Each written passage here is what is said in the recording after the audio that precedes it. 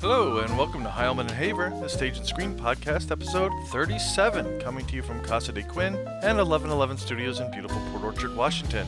I'm Greg Heilman. And I'm Matt Haver. We're two local actors looking to hone our craft by exploring the best in local theater and on the big screen. Each week we bring you entertainment news and views, celebrate classic Hollywood, enjoy cocktails with a Tinseltown twist, interview talented local actors and directors, and chat with industry experts from LA to the UK. In a few moments, we'll bring you the second half of our interview with Professor Tim Hagen, founder of Bremerton's Olympic College Film School and chair of the Digital Filmmaking Department.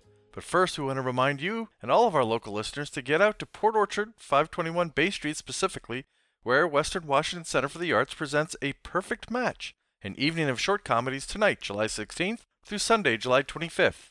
Well, first go out and read Greg's excellent piece on the show on our Facebook page. No doubt his insightful review will send you directly to wwca.us for tickets, which are just $10 for Friday and Saturday performances and by donation for Sunday matinees. That's wwca.us, and while you're there, check out their auditions page and think about getting involved this fall. If you're lucky, you'll have the chance to work with our guest from episode 2, local actor and director Dan Estes. Dan is an institution at WWCA, and he graciously joined us this week for our second installment of Get to Know a Theater featuring WWCA.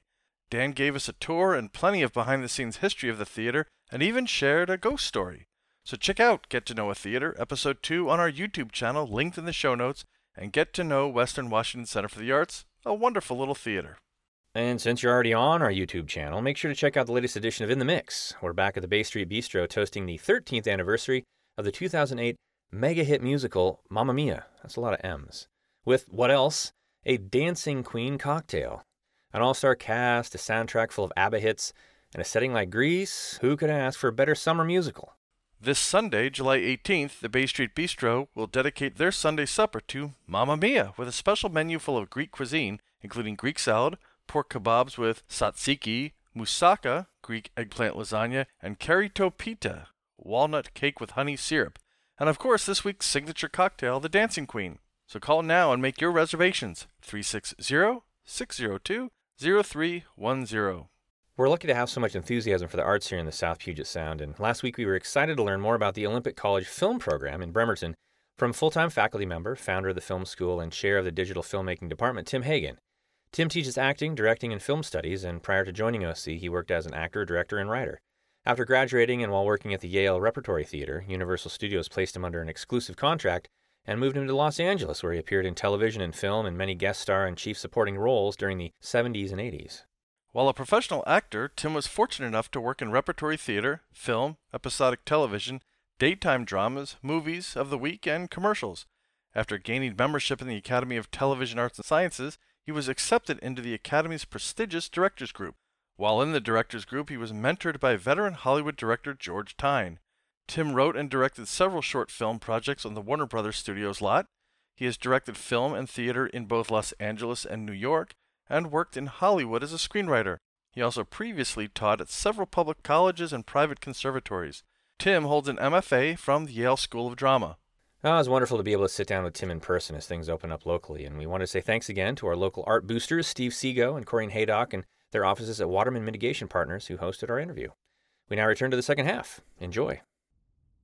So I wanted to ask you about screenwriting. You mentioned how learning the method acting can inform a director and how a director treats the actor and interacts. Mm-hmm. Do you find that it also helps the screenwriting process to understand? You mentioned about why write something when it can be shown, right? And also in contrast to writing a play, like a book for a play, where it's much more detailed, probably than a screenplay. Do you find that the teaching the method acting has helped with that as well, with the screenwriting side of things? Yeah, it has. In fact, I will let David Mamet, the screenwriter and playwright, answer your question. I knew David years ago at Yale, but I read an interview recently with him and some student. He was at some university, and a student raised, "David, I want to be a great writer like you. What should I do?" And David thought for a second. He said, "I would do two things. I would study Aristotle's Poetics with a focus on story structure, and I would study acting." Because that's who you're writing for. Right. So that was David's response, and I think it's perfectly valid. what he had to say. So yeah, all of these disciplines work together. Now, it goes without saying that some of our students specialize. Some of them walk away and they go, man, I really want to dedicate myself to screenwriting. I just love that. Or I want to direct, or I want to act, or I want to be a cinematographer, or I love editing. I just want to stay in the editing room. Does that happen? Yes, it does. But our students gain proficiency in all of these because we're in an era where you're going to have to probably do all of these. And as you guys know, it's very helpful to be able to do all of this technological work yourself in all the disciplines within your arena, because you can't always afford to have other people do it. Right. Yeah. The gear that we're recording on, we set up ourselves. Exactly. For that very reason. You mean you didn't have union technicians set this up? No. Oh, okay. No. All right. A few episodes back, we had Greg Barbanel on, Foley artist extraordinaire. Yeah, NBC Universal. Yeah, and we were lamenting the transition from your traditional Foley artist to a lot of digital things like that. Do you teach sound and Foley and things like that as part of your program as well? That's definitely covered, and sound systems are covered. And certainly students are doing Foley for their own work. They understand it. We don't have a separate facility for Foley. What we've got over at OC, though, we do have a separate sound booth where we can do voiceover and looping and ADR and Foley. That's where we would do, where the Foley is done. And we have our own little sound booth for that, so it works really well. It's part of the resources we have over there in the film school. Now, for a lot of our listeners are theater folks, and that's where Greg and I started and really kind of got bitten by the bug. For those theater folks out there who might like to improve their quote-unquote careers, even if they're just community theater actors and actresses, what can your program offer folks like that? I'm a member of both SAG, the Screen Actors Guild, and I'm a member of Equity, the Stage Actors Guild. Mm-hmm. So I'm very aware of how actors make a living for themselves. And we see a trend in equity of diminishing incomes. Right. All right now. We see an incredible expansion occurring in SAG, and most of that does not even reflect some of the soft money micro budgets that are producing so much of the digital content, because some of that is not being made 100% union. They're making union wages, but with the soft money model, they're getting it once it starts streaming. Once it starts streaming, all of the artists are in first place ahead of the hard money investors. They get paid off fully before the investors begin to get the money. So because it's a different twist, some of these shoots are not union, because the union says you got to give them the money the day they work, right. That kind of a thing. So we're seeing this huge expansion, and it's only going to continue. I mean, the die is set. We can see what's happening. So, if I was an actor in theater, I would recognize the fact that if I want to make money acting, I need to learn to work intimately with the camera, and I need to learn the different approach to a film performance, the execution of a film performance. Because you're going to have to totally drop a lot of what you've been doing, because in the theater, it's a different technology. Let's look at the difference between these two technologies. In the theater, the technology is the proscenium arch theater. You have to be heard. Right. What does this mean? This means you have to learn to focus your voice into the mask of the face so that the mask of the face will function like a cone and will carry it, okay? We have to hear you. That's the technology, okay? In film, baby, I'm shooting a shotgun microphone at you. I can hear your heartbeat if I want.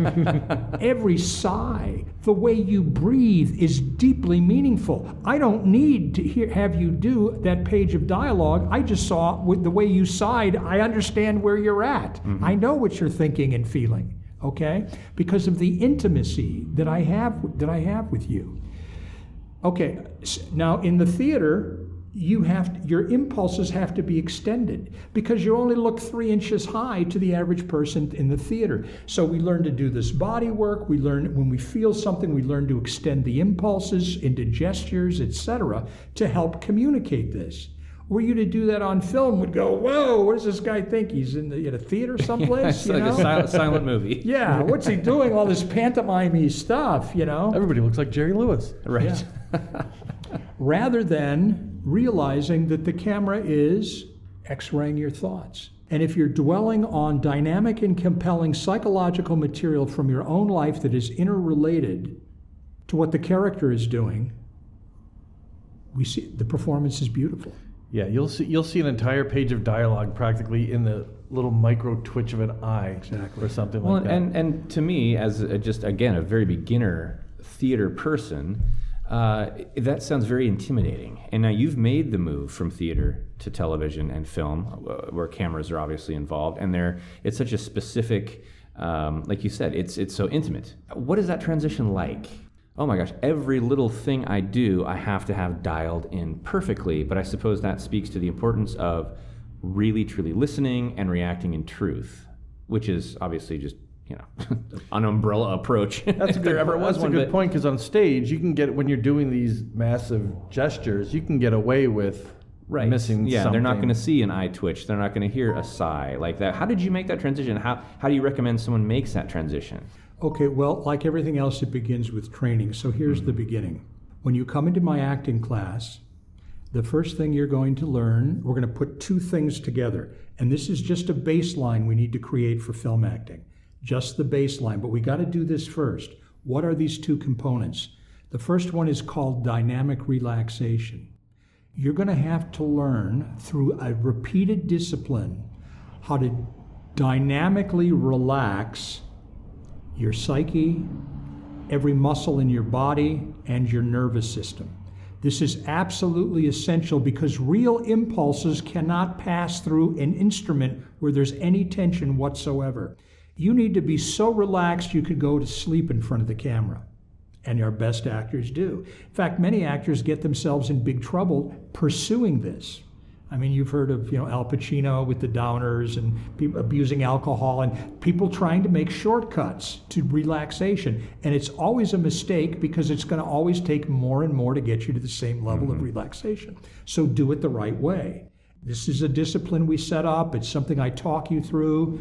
But every single class begins with this. So we dynamically relax your body so it can freely conduct real impulses. All right, now what's the second half we need to put on? Once we get that dynamic relaxation in place, we must now train your nervous system to be totally impulsive and in the moment. Impulsive and in the moment, okay? No thinking. Not playing out a concept of how you think the scene should be done. You're simply connected with your partner and you're freely and spontaneously responding to the real behavior coming from your partner. Now, this is antithetical to being alive, okay? Because we're taught to be self-conscious. We have been taught from the beginning, good little boys don't cry, good little girls don't get angry. We're all stuffed up. And instead, what we have to do is open all that back up so these impulses can begin to flow in a free and spontaneous way through our nervous system. The basic approach to this is called the Meisner technique that I use. Are you familiar with this? I am, yes. Okay. Again, like all techniques, it's misunderstood. This comes from the method. Meisner was in the group theater, which is where Stanislavski reposited the original Stanislavski system, which then became kind of fragmented with the different American teachers. But in that fragmentation, it also became developed, okay? And went way beyond. That's why we don't call it the Stanislavski system anymore. We call it the American method approach now. The work that Sandy did is remarkable, okay? I have a special certification in Meisner training, teacher training. And I had teachers, I knew the Meisner work for a long time, but I'm really glad I took the certification because I went into a depth of the levels of repeating that I was not really aware of before. Anyway, we need to get the actor's nervous system, the psyche, deeply relaxed, all the muscles deeply relaxed, and now puts you in a totally impulsive state. which you normally are not in. We're normally not in an impulsive state. We have to get there. Once we've got those things going, we now go to a toolkit of psychological techniques where you're going to learn to use your real psychological material from your own life to send the performance in this direction or that direction. We never know for sure how it's going to turn out, okay? We never know. But what we know is it's going to send it where we want it to go. It's always going to be free and spontaneous. It's always going to come out of the moment. It's always going to be naturally unfolding, because that's what we have to catch on camera. We cannot catch a canned performance. We cannot get someone who's trying to say their lines right or is playing out. The big trap is playing out the scene, playing out a concept of how you think the scene should be played. We don't know how it should be played. We discover, and the only place you're going to discover that is with your partners in the moment, once all the other psychological techniques are being applied. Because we've got to come in at various levels to create this behavior, various psychological levels.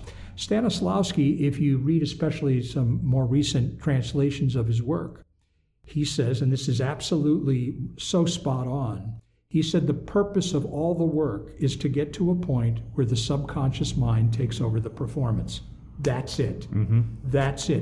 When you practice the art of acting, film acting, at the highest possible level, the subconscious mind has taken over the performance.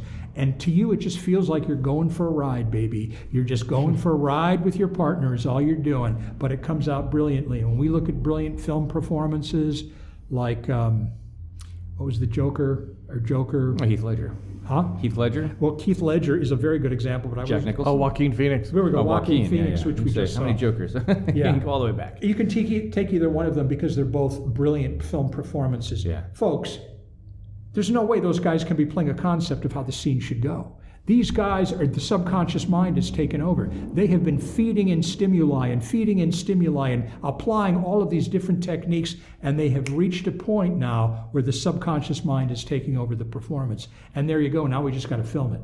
Well, I think that may be where some of the misunderstanding about method comes in. I think a lot of people, I know myself included, for a long time believe that method means living the character 24/7, becoming. Like you said, it's great to do your background work and go and live and eat and breathe the places that your character would go. But you see guys like Heath Ledger who took it a little too far, where they literally became, or people like Jim Carrey who've really made a name for themselves doing that. Call me Andy Kaufman. I'm not going to answer to Jim Carrey, while we're making The Man in the Moon, that type of thing. Is that a form of method? Is that the extreme end of method? Or is that really kind of the wrong definition? Well, what you're talking about is just one aspect of the method. Mm-hmm. But let's call that making it real for yourself. Okay? Now, is making it real for yourself important? Absolutely. Do you have to do what Heath Ledger does? Most actors do not. But what does it mean to make it real for myself? Well, like I said before, if I'm playing a homeless guy, I got to go live in my car for a while. I have to understand the aches and pains that come. I have to understand I'm in a daze because I never really sleep, Case in point, Frances McDormand in Nomadland. Right. Basically living that life for however long she did to make that film. Much more believable. Yeah. If you cast me as a guy, as a gangster from Flatbush, Brooklyn, I got to go get an apartment there. I got to hang out there. Because I'm a Midwestern guy. Yeah. I've got to pick up. There's a certain mentality.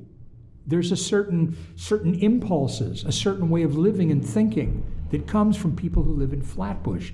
It's a different area, and you move all over the country. I mean, the South is different than the East Coast, and California is different than Washington, and you have all these. It's like they're different consciousness. There's a different kind of consciousness in these places. So yes, making it real for yourself must be done. I remember once I was playing a cop, and I wasn't a cop, and I had no interest in guns, but I went to my friend who was, and I got all of his gun magazines and a bunch of his guns and survival stuff, survival magazines, and I was reading this stuff, and I was becoming an expert on all this, and it forces your consciousness into that place.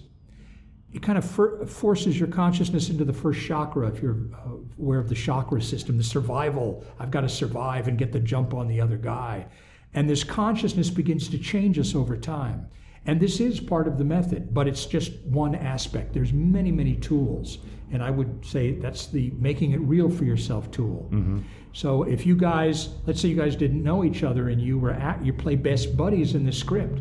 If I'm your director, I'm going to say, I want you guys to go out and get drunk tonight together. Go out to a bar and get drunk, because you've got to start bonding together as buddies bond, you know? It's got to be made real. You can't act it. The camera is too intimate. Mm-hmm. You can't play out a concept of, oh, he's my buddy. You can't do it because you're removed from it. It has to become real for you. So that's one aspect of creating a character, is to make it real, but it's only one. And we could do a whole show on just all the different tools if you want. I think we might have to. We might. But speaking of teaching, the faculty in your program at OC, how big is it at this point? So how many folks do you have on the teaching side? And has it been challenging to attract teachers? Boy, has it. And I have had to import people from various places. I'll tell you the way we're structured right now, and then I'm going to talk about my faculty, which is an extraordinary faculty we've been able to attract, and you'll see why in just a moment. The OC Film School is divided into 3 sub-departments. I'm the chair and director of the program, but I am also head of the acting directing department. Aaron Drain, screenwriter Aaron Drain, is head of the screenwriting and producing department, and filmmaker Amy Hesketh is a head of the production and post-production department. So we have 3 full-time faculty members that run the sub-departments of the school. Now let me just, if I could just say a bit about those 2 people, and then I'll go on to the rest of my faculty. Yeah. We have lots of adjuncts that we've been able to attract also from around the world. I imported Aaron Drain from Los Angeles. He was living in Los Angeles when I met him. He is actually a Bremerton guy. He went to Bremerton High School. Aaron got $1 million for his first script before he graduated from UCLA film school. He has gone on and done all sorts of work. Currently, he has 2 films streaming you can look at. They're both on Amazon. And one is called Fear Clinic, and the other one that's still streaming is Charterhouse. He bought Charterhouse, rewrote the script, and produced it. Fear Clinic he wrote. He was under contract to develop a series of projects at Paramount, and has a very you can take a look at his bio. It's very dynamic and compelling. Before Aaron was hired, I used to teach screenwriting. I think I'm a pretty good screenwriting teacher. I am nothing compared to Aaron Drain. I hired him because he's the best I've ever seen. I've never seen anybody that can pull scripts, full-length scripts out of people in 10 weeks that are a direct expression of the unique voice of that writer. This is a special talent when you can do that, and Aaron is really, really good at this. Aaron also has another script that he wrote, which he's currently in. He's in negotiations with Amazon right now, called Rutger. And that production was actually directed by another faculty member, Amy Hesketh, and they co-wrote it together. That film was made last summer, and they hired a whole lot of our students, worked on the film, okay? That's great. And we're going to get to this aspect. We have the OC Film School, we have internship programs. Our students work and get credits while they're a student. They are getting professional credits in various ways. One way was they worked on this feature film that was, for the most part, shot in this area. They shot some of it, I think, in Los Angeles as well. So that's Aaron. Now I'll talk to you about Amy, who I just mentioned, also directed Rutger. Amy is a filmmaker. She's done 10 films for the new distribution channels, the digital distribution channels. She was an early pioneer. She was a visionary that saw this coming before it came, and she moved down to Bolivia, and she trained a bunch of people in Bolivia to work for her and started producing, using this new model, producing films. There are 2 or 3 of her films that are still streaming, and I think it's on Amazon as well. But she is an extraordinary director. She's an extraordinarily, she is up on all the latest little gizmos and technology And whenever we're going to buy anything, I, of course, say, Amy, we're thinking of buying this. And she tells me, oh, in the last 30 days, somebody developed this in their garage. We got to get this, you know? So she's really on top of the way this is moving forward it's a real passion of hers. And another, I think, really great thing about having Amy, who is such a distinguished filmmaker herself, is that this is the era of the female director in many ways. Mm-hmm. You know, when I worked for Universal, the studio system hired lots of women, but you never saw a woman producer, never a director. In all the years I acted, I had one female director, and that was for one day only on a soap. That was it. I never had a female director other than that. Well, when Catherine Bigelow won Best Director, was it 2009 for Hurt Locker? For Hurt Locker, yeah, right. Phenomenal film. Yeah, phenomenal film, really extraordinary. This broke the glass ceiling, and we're seeing a influx now of female directors, and this is very exciting. And I think it's great that we've got Amy, because she kind of represents this, and she's an inspiration to the female students that really want to be filmmakers. So anyway, that's Amy and that's Erin. We also have a variety of other people that are working with us. Craig Downing, who teaches at Carnegie, used to teach over at the Art Institute, the film school there. We nabbed him as that kind of dissolved, and and Craig's a great teacher. We also have Rachel Thochechter, and we imported her from Manhattan. She's a producing teacher. Erin teaches producing, so does Rachel. And we have a new faculty member who we just hired about a year ago because of the demand from the community. We've had a lot of demand. We are a narrative filmmaking school. So it's all about the narrative, it's about storytelling. We've had a lot of people in this area call us wanting to do documentary and corporate films, which is a specialty unto itself. Yeah. So we imported Mark Evans, a documentary filmmaker. Currently, he's got one film on Amazon right now called The Glamour and the Squalor, which you can stream and look at. Extraordinary film. And last week, his latest film called Clay Dream premiered at the Tribeca Film Festival. It did its world premiere. Nice. Wow. I mean, can you imagine? Yeah. What an extraordinary thing. This filmmaker lives in Bremerton. Yeah. Okay. At Robert De Niro's film festival. Right. Well, it's like, which distributor is he going to pick now? Okay. He's got several chasing him. Where it's going to wind up streaming, I don't know. I just spoke with him a couple of days ago. He still hadn't decided which deal he was going to take.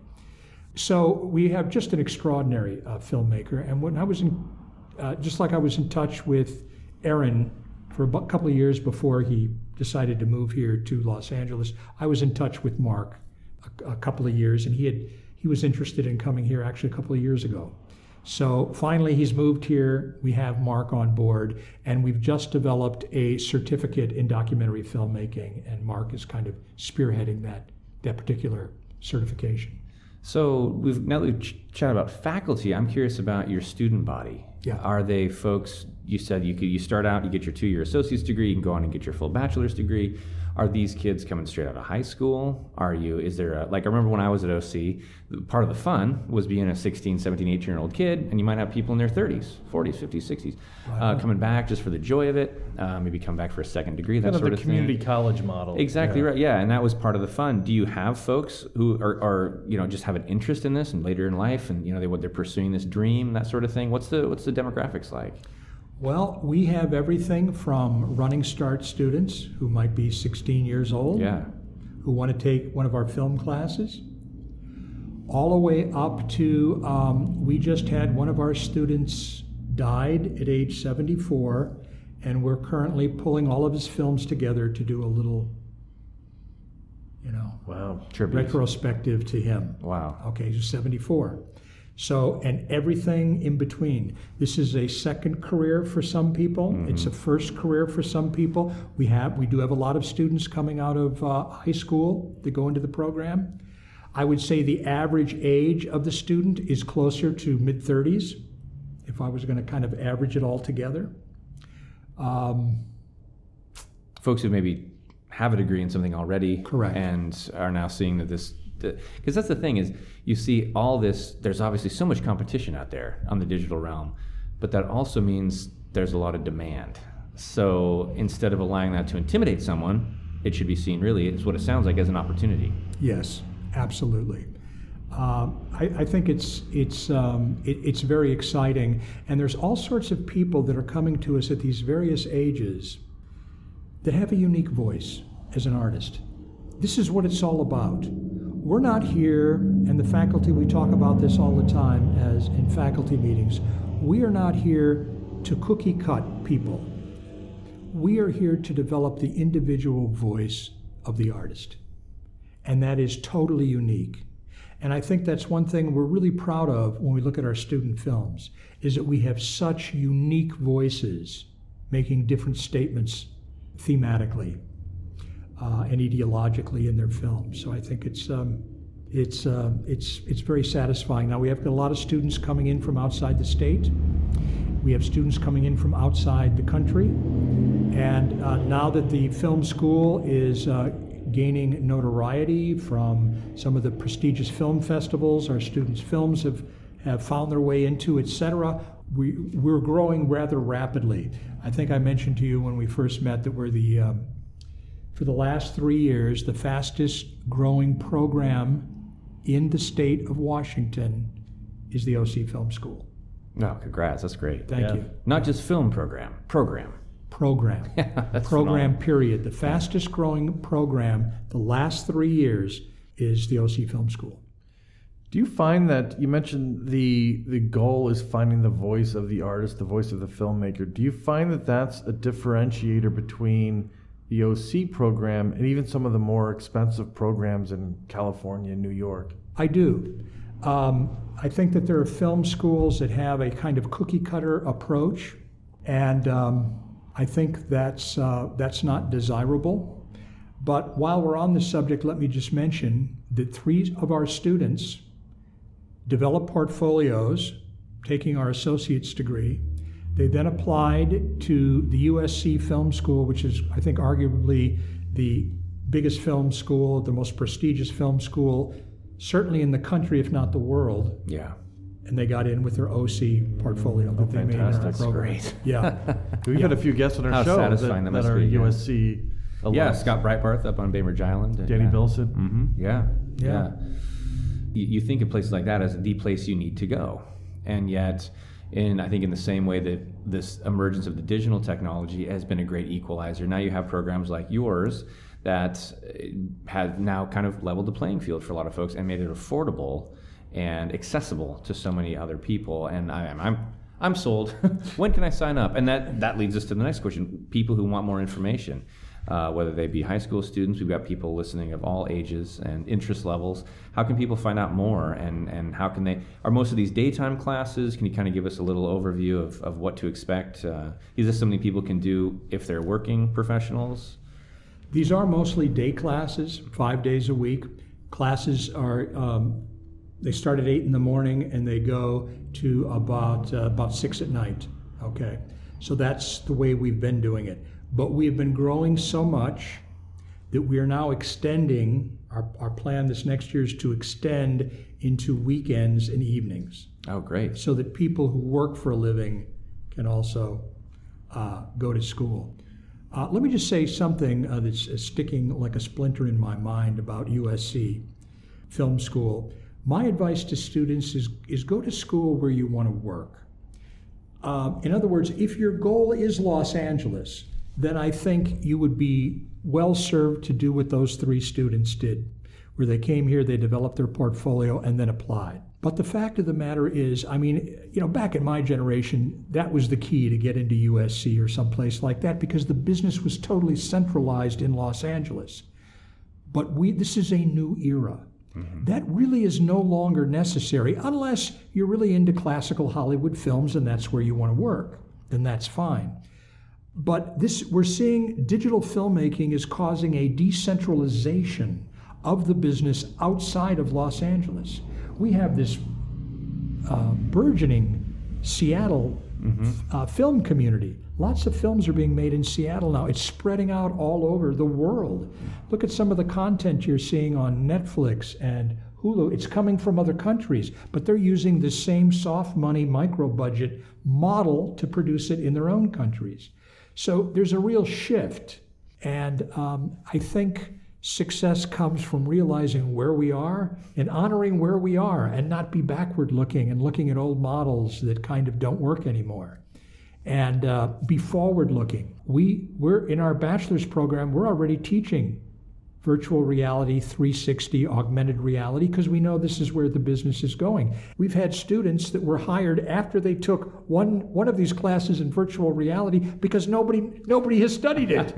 Okay, and places like Microsoft are trying to develop it. They go, you took a class in this, you're hired, you know?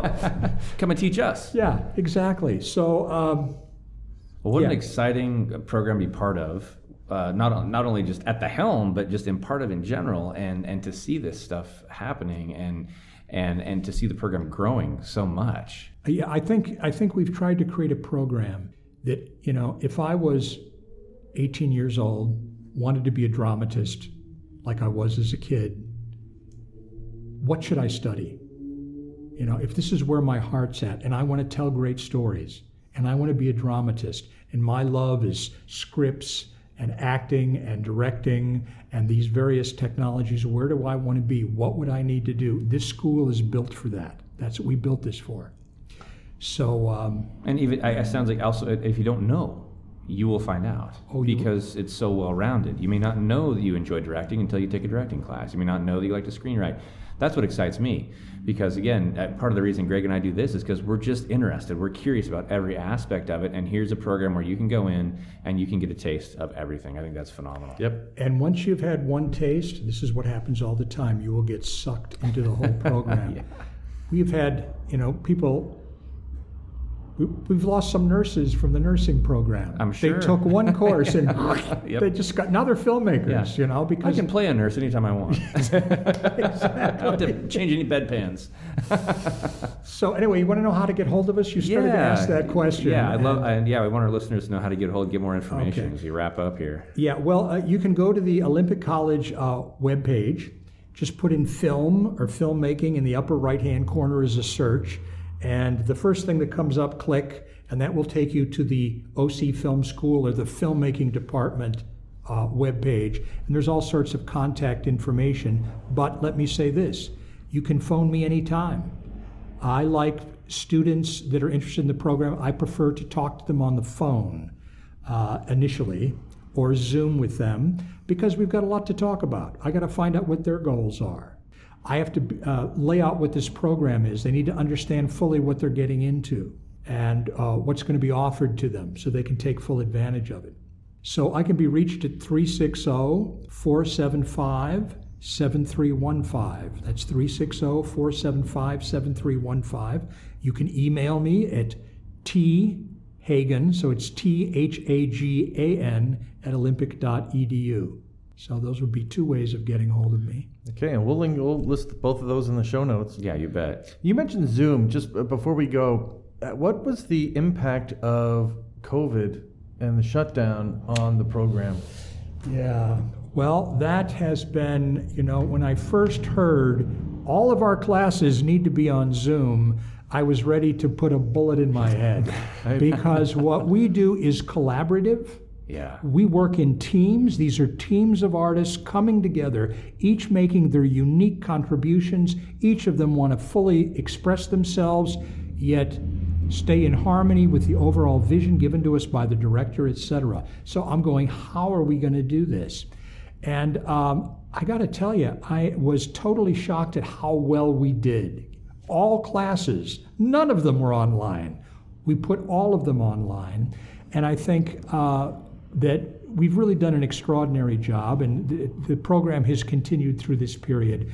But I am thrilled that we are returning in the fall to face-to-face classes, because that is a superior way to do this, of course. But I think we've done a great job. Amy just did, with the production classes, she was just extraordinary. I have to watch the classes, I evaluate faculty and all that. And it was amazing the way she was teaching production on a Zoom format, and had students at home with viewfinders and creating different overheads with snapshots through their viewfinders and teaching everything that needs to be taught in this kind of format. It was really extraordinary. Well, creative people are going to find creative solutions. There you go. Yep, absolutely. And a lot of time challenges bring out the most creativity. We're glad to see that. Well, we're glad you're here. We're glad you're local, and we're glad that things are happening at OC. Thanks so much for joining us, Tim. Hey, it was my pleasure. Thank you both. And when things get open up, we're going to be heading over there to take a look at we got to get a tour of this new facility. It's fantastic. Yeah, just call me. You'll get a free tour when you go over there. I'll take you around and show you all the neat stuff. All right. That's a deal. Thanks again. All right, thanks, Tim. Well, thank you again to our guest, Professor Tim Hagen. You can find out more about Olympic College's filmmaking program at olympic.edu/filmmaking. Again, that's olympic.edu/filmmaking. Join us next week when we'll welcome special guest Carrie Bible, tour guide at the Hollywood Forever Cemetery and host of Hollywood Kitchen. And if you enjoy the show, make sure to follow us and share the podcast with a friend. You can find us on Apple Podcasts, YouTube, Amazon Audible, iHeartRadio, Spotify, and Pandora. We'd love to hear from you, so please join the conversation on Facebook and Twitter. And as always, thank you for supporting your local theater and for joining us on Heilman and Haver.